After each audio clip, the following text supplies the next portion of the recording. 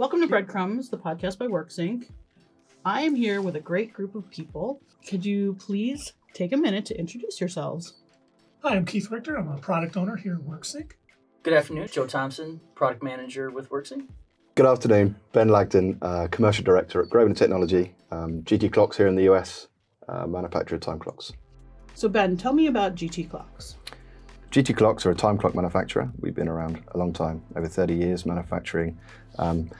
Originally time clocks with like punch cards and through to today touchscreen devices with biometrics, allowing employees in the workplace to not only punch in and out, but to perform many of the self-service time and attendance functions they might need to do.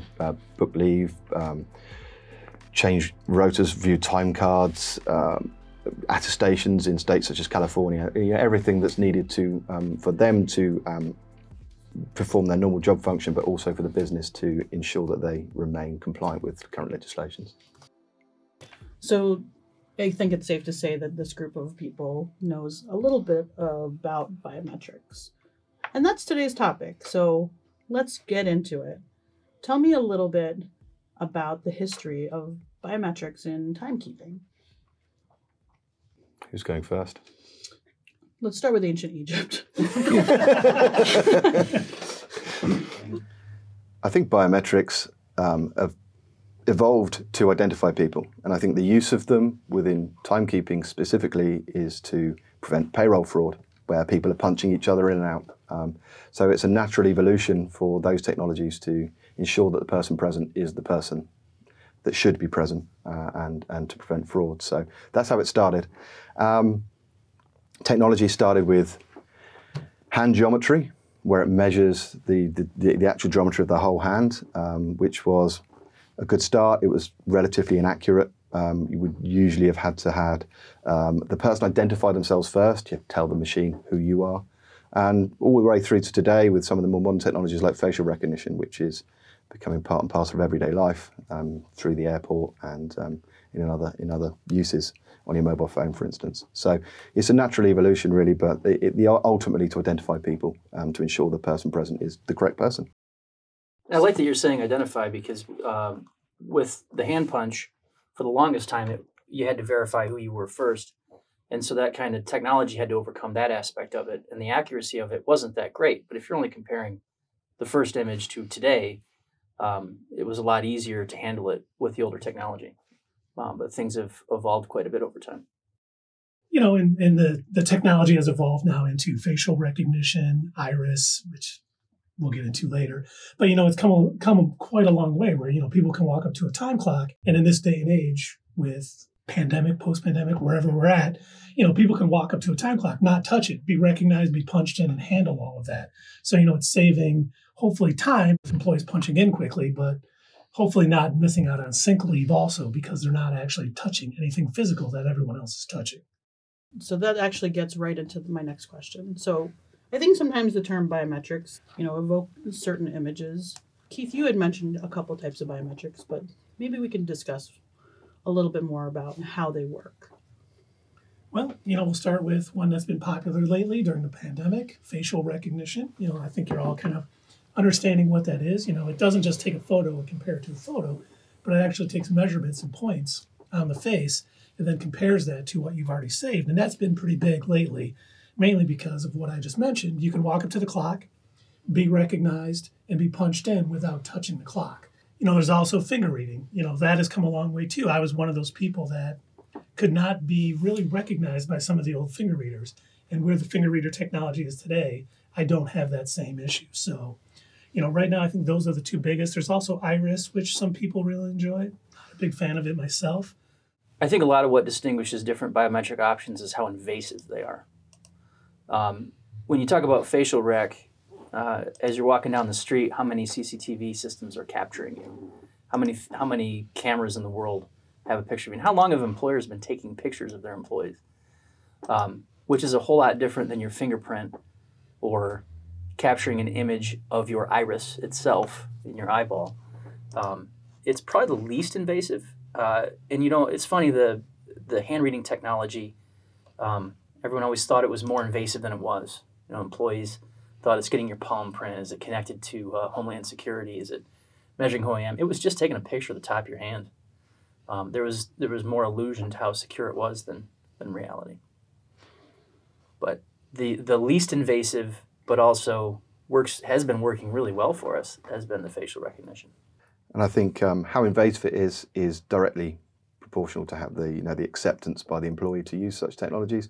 And once they realise, as Joe's just said, that your face is being captured every day by CCTV all day long, and so therefore it's just a natural extension of the technology like face rec to be used and could be used in those circumstances. When you use things like iris, then that's a different thing. People are less likely to want to give up their personal data, the PII, for things like iris and even fingerprint to some extent.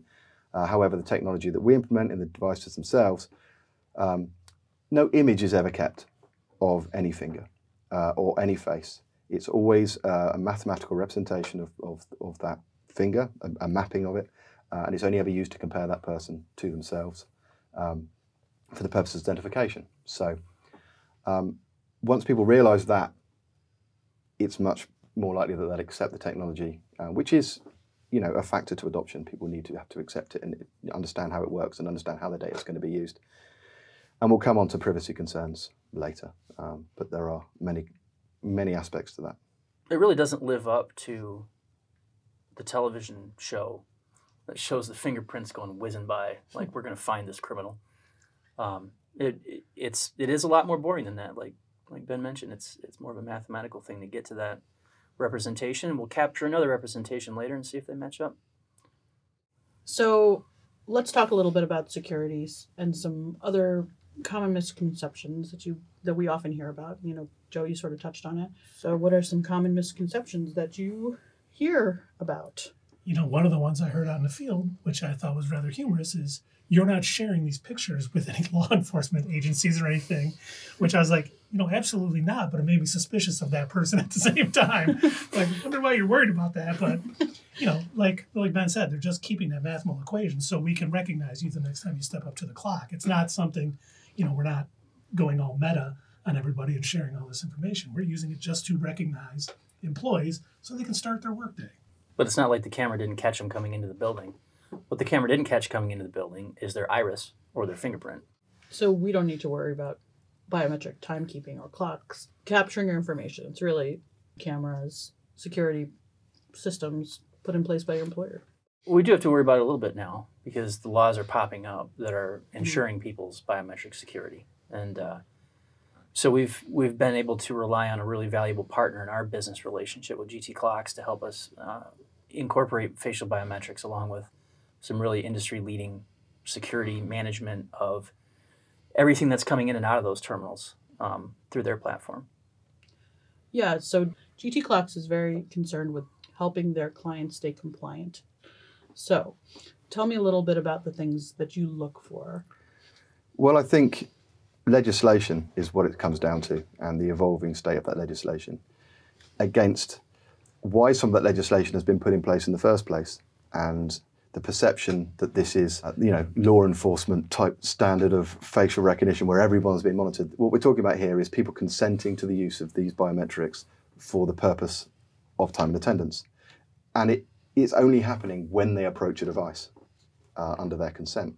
So privacy legislation in the US has evolved. Many states, including Illinois, with the Biometric Information Privacy Act, basically the right to class action for not following these rules can be very costly. Statutory damages of $5,000 for each willful and or reckless violation.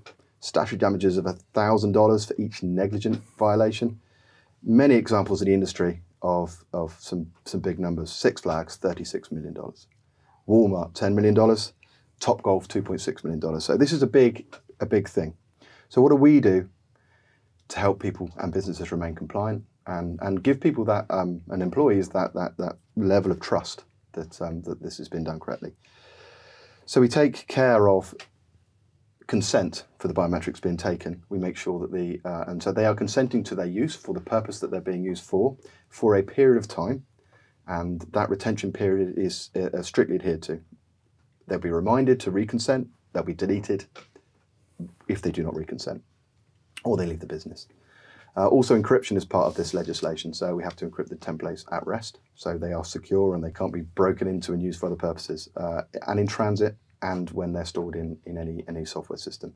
So all of those aspects are taken incredibly seriously by GT Clocks, and we implement the latest technology in order to secure these devices. You mentioned templates, and I think for those following along at home, that's going back to that mathematical representation of what your biometric really is. It really breaks down into a much smaller template than it does a picture. But it's got to be interesting to watch from the UK as we are or are not evolving in 50 different places in the US on this legislation, whereas opposed to where you have to deal with in the EU with GDPR and the kind of things that are happening on your side of the pond. The basis for the legislation is slightly different with GDPR. It's about the lawful basis to collect the data in the first place, and that must take precedence. Here, a lot of the legislation is based around consent mostly, but we're seeing that actually filter across, and more of the proposed legislation is of a GDPR style. So that will become more prevalent. It's an exciting subject we've got. Mathematical representations and law. Yeah. So let's talk about considerations. If you're a client and you are presented with a biometric option, how do you determine if it's a right fit for you? I think environment is key. I mean, finger biometrics have come on so far compared with where they were, and they will deal with pretty much all environments. That said, if someone's working down a coal mine, they shredded their fingers, or or they're not following usual PPE practices in those environments, then fingers can get damaged, and that might not be the best choice for that environment. That's where facial biometric might be more. And facial biometrics might not be suited to being outdoors or in very changeable light environments and that sort of thing. So really, it's down to the implementation teams to really advise correctly for what the best biometric solution would be in any given circumstance. And there's always a good fit. It's just about identifying it correctly and putting the right recommendations in place. So tell me about what's coming next. We talked a little bit about history of biometrics. How is this technology improving, and why? Well, there's always value in making sure that people punching in are who they say they are. One of the things I remember in this industry 22 years ago last week was seeing a poster on the wall of a guy fly fishing, something Ben's into. And it said, thanks to buddy punching, so-and-so is making $20 an hour to fish. And it really hit home, like, this is a problem that some organizations do have to deal with. If you're expecting someone to be at a place at a time, and you can't necessarily ensure that by spot checking, you want to be able to rely on a biometric to say that they really were there. So there's value in it. So why to continually improve it? There's value in it, and there's value in it working well. Like Keith was talking about with the onset of the pandemic, facial recognition became a touchless way to confirm your presence at work, and that was really important to a lot of our clients. And, even with facial recognition, employees always find a way. It's like life from Jurassic Park. It finds a way. They started trying to use pictures up in front of the clock. And obviously there's spoofing methods we can enable so that they're unable to do that. But, employees always are finding new ways to try to punch in for their buddies because, hey, if I punch in for you today, you can punch in for me tomorrow so I can make $20 an hour, fly fishing. So it's constantly evolving to try to figure out what they're going to do. It's like almost, the white hat hackers. What are the hackers going to do next to try to beat this, and how can we beat them? And, it's constantly something we're always considering to help, our clients out. Yeah. Employers have to be on the watch for these scoundrels. Well, and speaking of which, Keith was a prime example of a person who could not use a fingerprint scanner. And just with this last iteration that we've been working with GT Clocks, they're able to finally read his fingerprints. And there's various reasons that people's fingerprints aren't readable. Like Ben mentioned, certain vocations will cause people's fingerprints to be worn down. Keith doesn't remember the 90s, but whatever organization he was a part of, they burned his fingerprints off, we're pretty sure. Witness protection. Can't go into any more detail. But the technology is advanced, so now you can't hide. You can't, and it's funny because everyone was so skeptical over these new finger readers when they're coming out. And, they're not going to believe me saying well, I can do now, I couldn't before because I'm the one trying to sell that to them. But everyone we brought in front of the newest readers are always like, oh my God, not only does it pick, recognize me, but it's lightning fast. I mean, the speed of this technology has evolved even in the last year and a half to where, it's as quick as, going up and just putting a badge in front of a clock. So, we're saving, speeding up the process also and doing it accurate has been, huge jumps just in the last few years too. And I think it boils down to, I think you're hitting it on the nail on the head. It boils down to four areas: is being inclusive of everyone in all of those edge cases, like you, Keith. It's about throughput, making sure it's as fast as it can be, and that really comes down to what environment you're in again. So if you're in a factory and you've got a lot of people arriving at a certain time of day, if you've got a traditional biometric solution, there may be a bit of a line, but the things are getting faster and faster, recognizing people in less than a second. So I think some of the advances in technology will be around punching multiple people with one device at the same time. And this is where some synergies with mobile phones will maybe come in. Knowing that person is there due to their proximity via Bluetooth or near-field communication, and then being able to pick those people out and ping them a message, you've been punched in, so they can walk through in a high footfall environment. So these are some of the edge cases where maybe biometrics, you need more clocks, or maybe we can put less clocks in, but we can start to have a higher throughput via some of those means. The other thing you mentioned was anti-spoofing, and that's an area where GT clocks are making massive advances. Our earliest anti-spoof on the face was based around some machine learning, looking for specific things within the frame, such as mobile phones or pictures. And we're now putting much more advanced machine learning into play, where it's looking for blinking and the rate of blinking and the head position and facial expression, so it can tell that somebody really is real. Rather than. So those things are really advancing, and some of the next iterations of the software that we release to you guys and to your customers will be incorporating some of those advances. The third one will be accuracy. I think is important too. Any biometric has false acceptance, false rejection. So those are typically up in the 1 in a million, but it does mean that someone might be misidentified sometimes. And as time goes on, these algorithms are getting better and better, and they're getting more and more accurate, so that the probability of that happening becomes infinitesimally small. So that's the further area.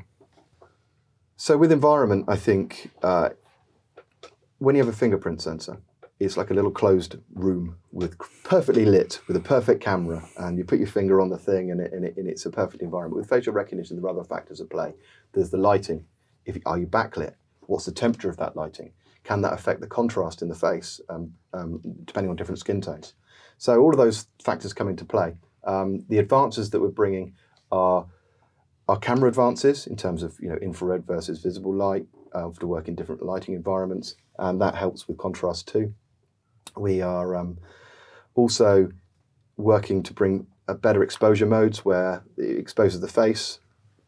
Any camera has a dynamic range. The eye is so much better than any camera, so we have to work with the technology to be able to expose the image correctly. So constantly our development teams are working and enhancing the technology to be better and better in different environments, and the latest iteration is really very good and very fast and can work in a multitude of environments. And I do remember on one of the older iterations, I had to go out to one of the sites. It was an LTC facility. The lighting was atrocious.